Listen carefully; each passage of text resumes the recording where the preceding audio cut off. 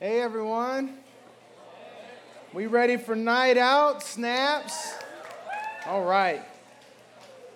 In order to help you get there quicker, let's turn to our passage for tonight in the Gospel of Matthew, chapter 25, beginning with verse 31. Sword drill, y'all killing it. Matthew 25, beginning with verse 31. This is God's word.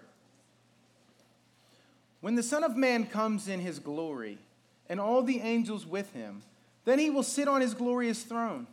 Before him will be gathered all the nations, and he will separate people one from another as a shepherd separates the sheep from the goats. And he will place the sheep on his right, but the goats on the left. Then the king will say to those on his right, "Come, you who are blessed by my Father, inherit the kingdom prepared for you from the foundation of the world. For I was hungry, and you gave me food. I was thirsty, and you gave me drink. I was a stranger, and you welcomed me. I was naked, and you clothed me. I was sick, and you visited me. I was in prison, and you came to me." Then the righteous will answer him, saying, "Lord, when did we see you hungry and feed you, or thirsty and give you drink? And when did we see you a stranger and welcome you, or naked and clothe you? And when did we see you sick or in prison and visit you?" And the king will answer them, "Truly I say to you, as you did it to one of the least of these my brothers, you did it to me." Then he will say to those on his left, "Depart from me, you cursed, into the eternal fire prepared for the devil and his angels. For I was hungry, and you gave me no food. I was thirsty, and you gave me no drink. I was a stranger, and you did not welcome me. Naked, and you did not clothe me. Sick and in prison, and you did not visit me." Then they also will answer, saying, "Lord, when did we see you hungry or thirsty, or a stranger, or naked, or sick, or in prison, and did not minister to you?" Then he will answer them, saying, "Truly I say to you, as you did not do it to one of the least of these, you did not do it to me. And these will go away into eternal punishment, but the righteous into eternal life." This is the word of the Lord. Let's pray. Father, we pray that right now you would send out your Spirit to go with your word, to work in our hearts, to make us not just hearers of your word, but doers of your word. We ask for your grace in this in Jesus' name. Amen. There was a TV show on not too long ago called Undercover Boss. And the theme of this show was that corporate executives would go into their business disguised as a regular employee. And we would see the way that the employees would deal with the undercover boss. And at the very beginning of each episode, we would get a full picture of that executive. We would see how they built their company. We would see their authority. We would see their power in the company. We would see them as they really are. And then the great transformation would happen, where that executive would then put on a disguise. Their true identity would be veiled. They might wear a fake mustache or wear a wig and put on glasses when they didn't normally wear glasses. The executive would go undercover, and then they would go out and act as a regular employee of their company. Now, for the employees, this was just another day of work. And they treated people like they normally treated people. And they spoke to people like they normally spoke to people. And little did they know that they were treating the undercover boss the same way as they would treat any old other person. They did not have any idea who they were dealing with. And once you got to see the way the employees interacted with the undercover boss, each episode would then drive toward a great revealing, where the undercover boss would be revealed to the employees in all of his authority. And at that point, the people would realize that though they thought they were just dealing with some nobody, they really were dealing with the undercover boss all along. And at that point, they began to wonder, how did I treat the undercover boss? What did I do with him? What did I say to him? Was I good to him? Was I kind to him? And at that point, the corporate executive would give rewards to faithful employees. And to unfaithful employees, they would usually terminate them. And as you think about this, you need to understand that our lives as people in this world are much like an episode of The Undercover Boss. Because the Son of God, Jesus Christ, is present in this world. And he is present in this world in his people around us. But so often we don't recognize that the same Jesus who is glorious and kingly and powerful is veiled to us.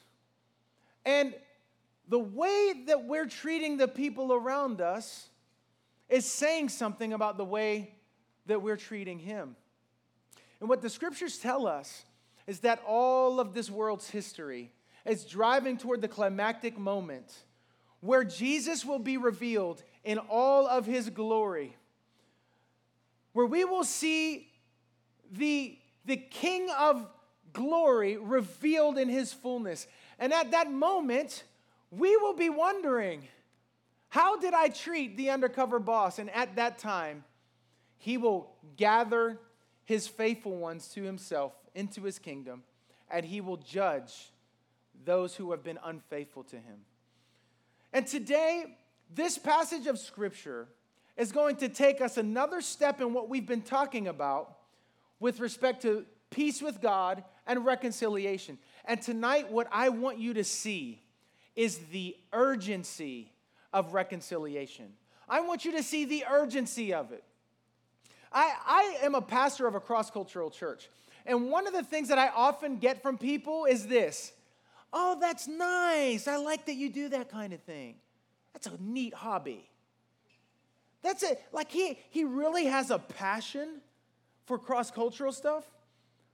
And a lot of times it's treated like the way we love one another and the way we love across lines within the body of Christ. A lot of times it's treated as if it's an elective, as if it's an option, as if you can like really have the Christian faith a la carte. Like, I just want this part right here. I don't want that part. But what we're going to see is that there is an urgency to the way in which we treat people. And it's all based upon the way that we have been treated by God in the gospel. So tonight we got to get into this urgency of reconciliation, and we're going to approach it through 2 points where we see seeing judgment rightly and seeing people rightly. How do you get a sense of the urgency of reconciliation? You got to see judgment rightly, and you got to see people rightly. So let's look at our first point, seeing judgment rightly. Jesus gives this teaching to his disciples 3 days before he goes to the cross. He's about to be brutally tortured. He's about to go through injustice. He's about to give his life over as a ransom for many.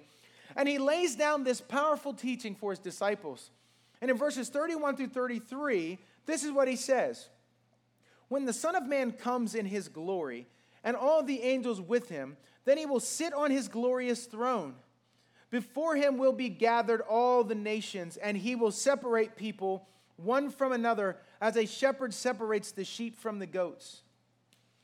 Listen, when most people think about Jesus, they think about the Jesus of the Gospels, the meek and lowly Jesus, the kind and gracious Jesus who ate with sinners and welcomed tax collectors, and he was patient with people, and he was a gentle person.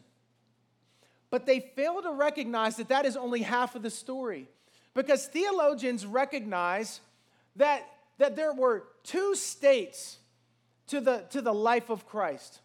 They call it, in the fancy terms, the status duplex. The two states of Christ are Christ in his humiliation and Christ in his exaltation. Christ, when he humbled himself, took on human flesh and lived in this world as the undercover boss. And Christ, when he returns in all of his glory, exalted, unveiled, and we behold him in his power. Those are two states, and most people don't think about Jesus in this second way, that he is glorious and powerful, that he is a king. But this is the way Jesus presents himself to his disciples in his teaching. And what he's doing, you can write this down in your notes.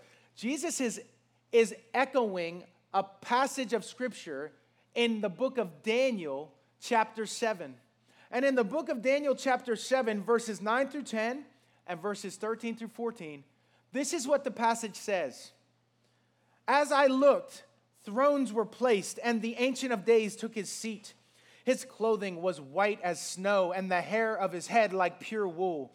His throne was fiery flames. Its wheels were burning fire. A stream of fire issued and came out from before him.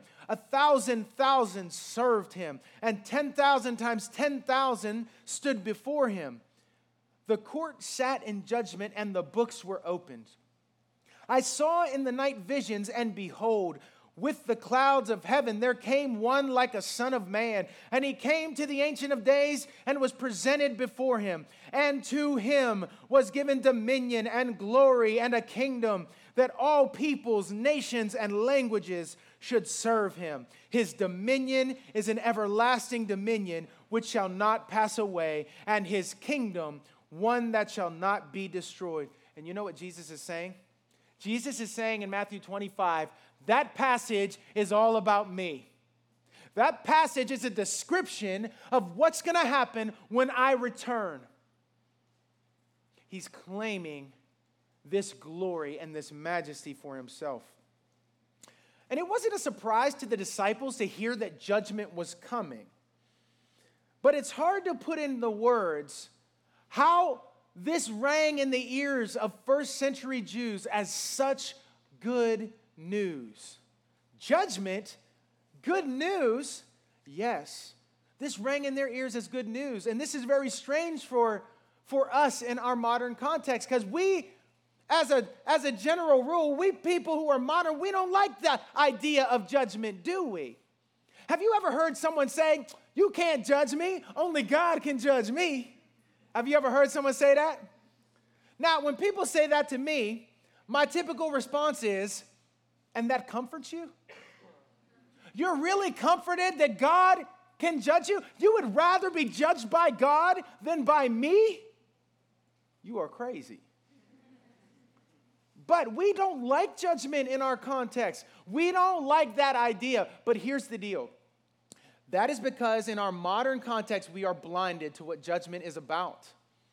And to these ancients, they knew that judgment was good news for those who were on God's side. It's not good news for those who are resisting and rebelling against God, who don't want God in their life. It's scary news. But for those who are on God's side, this is good news.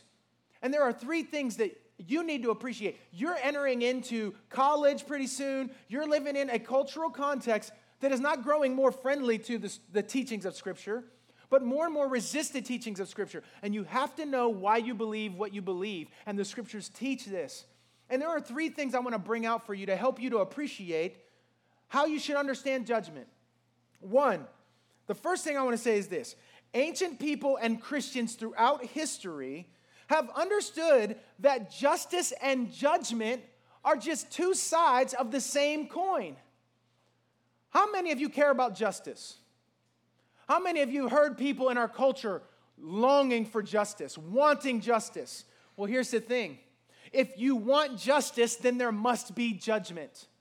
There is no such thing as getting justice without judgment. These disciples were encouraged by the certainty of cosmic judgment. Rome, the government of Rome, was against them, was using its power to oppress them. But they heard the judgment of God as good news that God would make this right. It's good news if you're on God's side. Second, most of us don't appreciate the historic and global difficulty of enduring a corrupt justice system. Listen, C.S. Lewis once put it this way, and this is a quote, and I find this very useful. It's very helpful because I'd never thought about it before this. But he said this. He said, in most places and times, it has been very difficult for the small man to get his case heard. The judge has to be bribed. If you can't afford to oil his palm, your case will never reach court. Our judges do not receive bribes. We need not therefore be surprised if the Psalms and the prophets and all the scriptures are full of the longing for judgment and regard the announcement that judgment is coming as good news.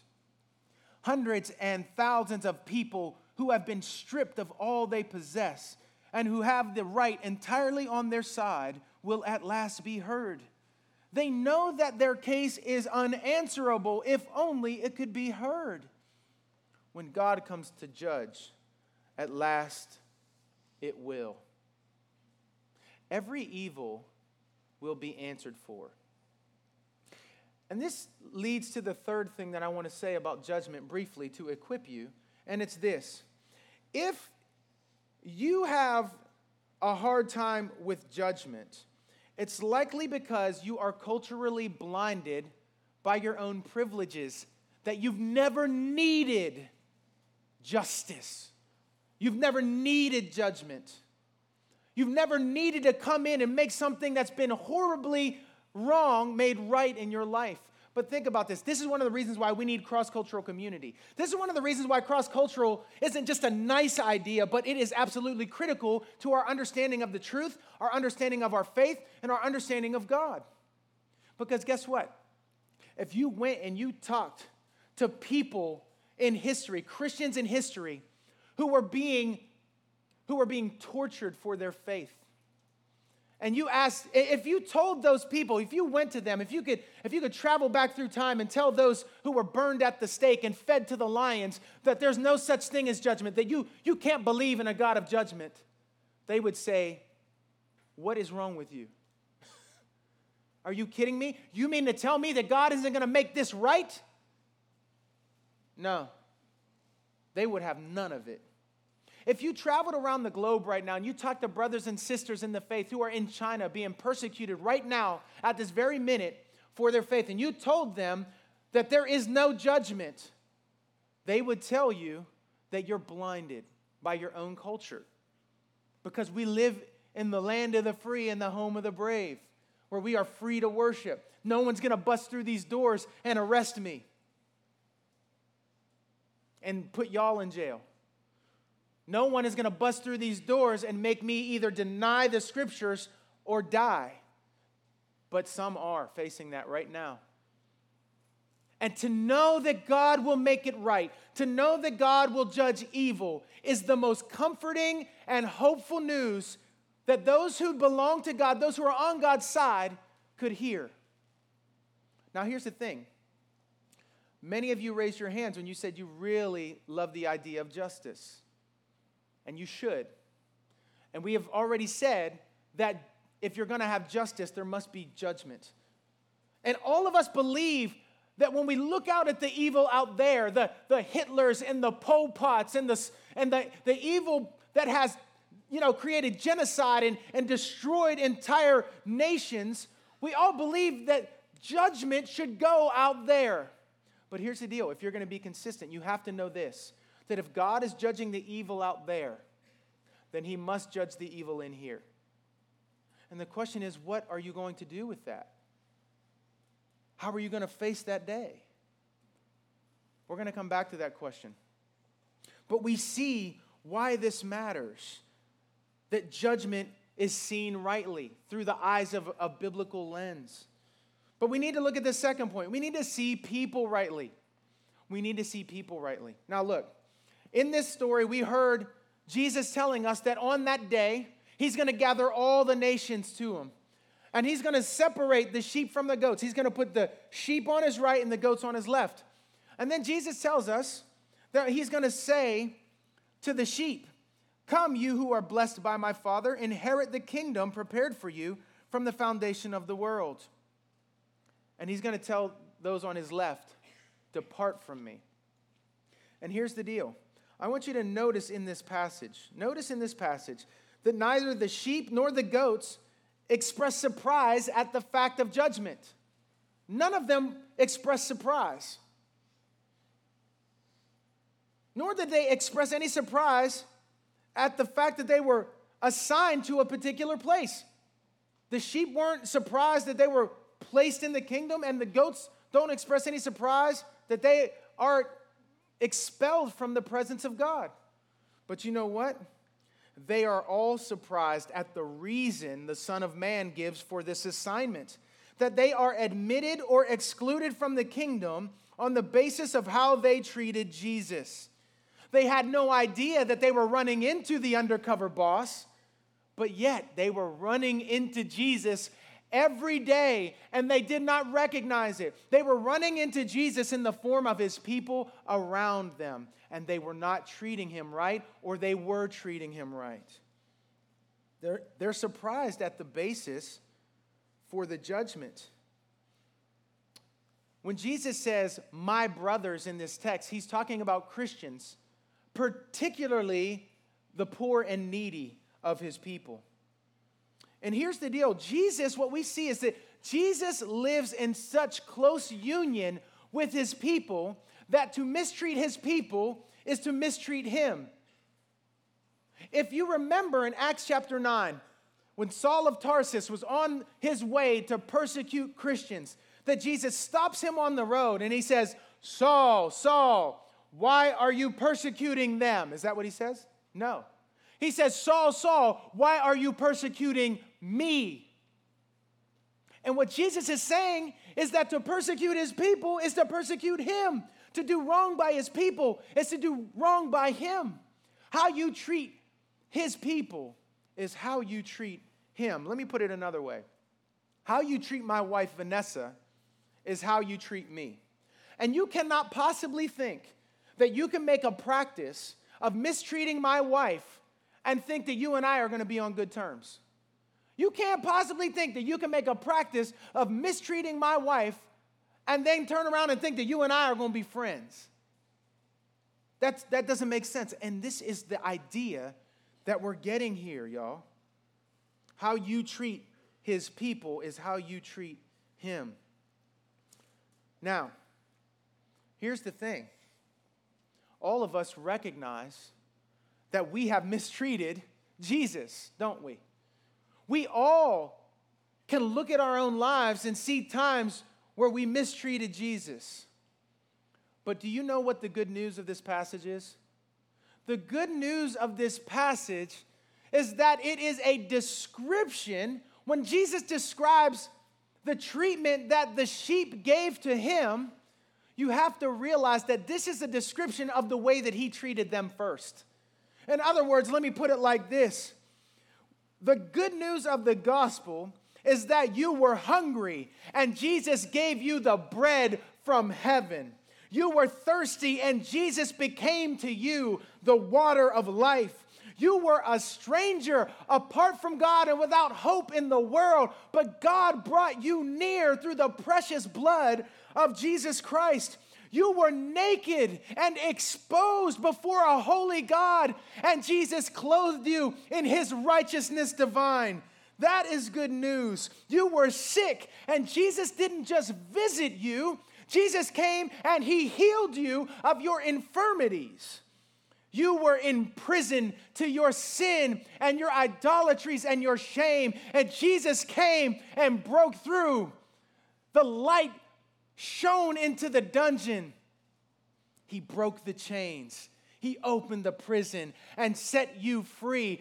Before you become the kind of person who lives in this kind of love toward Jesus in the form of the people around you, you must first know that you have been loved in this way, that Jesus has treated you this way. The beauty of the gospel is that the undercover boss treated his employees in this way. You see, the story of the gospel is the hero dying for the villains. That's the astonishing thing. And now, here's the deal. You have to appreciate this. This text in no way contradicts or conflicts with the teaching of Scripture that says we are saved by grace through faith. We are saved by grace alone, through faith alone, and Christ alone. It is not by works. We know Ephesians 2, right? You are saved by grace, not through works, so that no one can boast.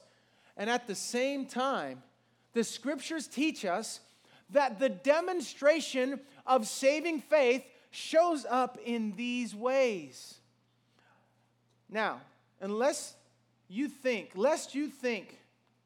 that I'm just being judgy or moralistic, I want you to hear the words of Scripture.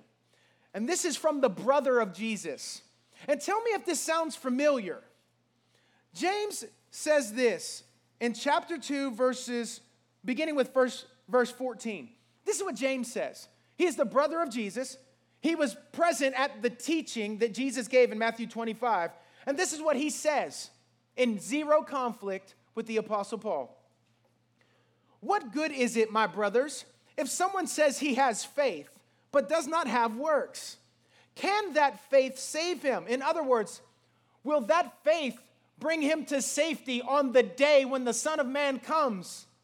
Will he be labeled with the sheep, or will he be separated out with the goats? That's what James is asking. Can that faith save him? If a brother or sister is poorly clothed and lacking in daily food, and one of you says to them, "Go in peace, be warmed and filled," without giving them the things needed for the body, what good is that? So also, faith by itself, if it does not have works, is dead. One of our theologians put it like this: we are saved by faith alone, but the faith that saves is never alone. It comes with works. It comes with love. It comes with obedience. It comes with patience and goodness, the fruit of the Spirit. It comes with feeding hungry people in the form of your brothers and sisters. It comes in giving drink to the thirsty. It comes in the form of welcoming strangers. It comes in the form of clothing the naked, visiting the sick, and visiting those who are imprisoned. Do you see how this fits together? Do you see what Jesus is saying? This is what true faith looks like on display, and on that final day of judgment, it will come clear. And Jesus will be delighted to welcome his people who struggle, even with small faith, to live up into this picture. This is the call of the text. The call of the text. And remember what we said a few nights ago. It's all about the gospel, y'all. It's all about Jesus. Jesus in the center of our lives. Jesus as the love of our hearts. Jesus as our greatest love, our highest and deepest desire. Jesus as our all in all. And when you know that the Jesus who will come in glory was so willing to humble himself so that he could feed you and give you drink and clothe you and heal you and visit you, then you become the kind of person who does the same back to Jesus in the form of his people around you. Why do you show grace to others? Because Jesus showed grace to you. Why should you show mercy to others? Because Jesus showed mercy to you. In other words, the Lord wants to make you a witness to his saving and transforming love. He wants you to be an audio-visual display. He wants people to be able to see, just to scratch the surface a little bit of what God is like through the way that you live and the way that you love and serve and bless rather than curse. But let's get this on the ground pastorally. I want to get this on the ground practically. And I want you to begin to think of your life. And I want you to begin to think of your relationships. And now I'm going to say this to you. How you treat the Christian people in your life, especially the poor and marginalized ones, is how you treat Jesus. How you treat your friends is how you treat Jesus. Are you mean to them? Are you impatient with them? Are you unkind to them? How you treat the needy, marginalized people in your circles is how you treat Jesus. Do you mock them? Do you keep them forever on the margins? Do you laugh at them because they're not as in as you are? How you treat the awkward people in your life, whoever you judge to be awkward, and you are awkward to somebody, trust me. How you deal with the awkward people in your life is how you deal with Jesus. And it is a sobering thing, isn't it? It's a sobering thing to realize. And the text doesn't say that they have to act like Jesus in order for you to be called to treat them like Jesus. That's an important note. They don't have to act like Jesus for you to treat them like Jesus. You're still on the hook. Could you imagine the king in all of his glory? Could you imagine saying to Jesus, if he says, you sinned against me, you hurt me. Could you imagine saying to him, Jesus, you're just so sensitive. Jesus, you're such a baby. Toughen up, Jesus. Could you imagine mocking? Ha! Jesus, he's such a dork. Oh my gosh, you're not coming to my party, Jesus. And Jesus says, yep, you're right. I'm not coming to your party. Right? Like, think about that. It's sobering. How you treat the people around you is how you treat Jesus. And you can say, oh, you can plead all the Bible studies you want and all the church attendance you want and all of the other stuff you want. But the acid test is how you treat Jesus in the form of the people around you. That's what shows the quality of your faith. And also notice how the focus in this passage is not on the bad things that people have done to others, but on the good things that they have failed to do for brothers and sisters. And notice that the things that they have failed to do are simple 101 Christian things. Giving food, giving a drink, clothing the naked, welcoming the stranger, welcoming the outsider, extending welcome. Visitation, these are simple, easy things to do. That's the thing. This is just 101. It's basic practice for the Christian. I'm going to finish up with this. You may be familiar with the passage from C.S. Lewis where he says this. He says, remember that the dullest, most uninteresting person you can talk to may one day be a creature which, if you saw it now, you would be strongly tempted to worship, or else a horror and a corruption such as you now meet, if at all, only in a nightmare. All day long, we are, in some degree, helping each other to one or the other of these destinations. It is in the light of these overwhelming possibilities. It is with the awe and circumspection proper to them that we should conduct all of our dealings with one another, all friendships, all loves, all play, all politics. There are no ordinary people. You have never talked to a mere mortal. Powerful passage for us to remember the weight of the dignity that the people around us carry, whether they're black, brown, white, whether they speak Spanish, Chinese, or Thai, whether they have lots of money in the bank or they don't know where their next meal is coming from, whether they live up to our cultural expectations or not, whether they speak with an accent like ours or not, how we treat them is how we treat Jesus. And because, friends, you have received such good news in Jesus, because of his overwhelming goodness to you, because of his kindness in feeding you and giving you drink and clothing you and welcoming you and visiting you and healing you, let it be your goal and your joy and your prayer, that God would produce in you the kind of faith and the kind of repentance that will find you one day hearing the words of King Jesus, "Come, enter into the joy of your master." Let's pray. Father, thank you for your word. It is powerful, and we pray that your word would go with these students as they leave this place, and that it would ring in their souls, and that they would be so moved by the goodness of Jesus, by the kindness of the Father, and the continual presence of the Spirit, that they would make it their life's ambition to live into this beautiful picture of love and service to Jesus.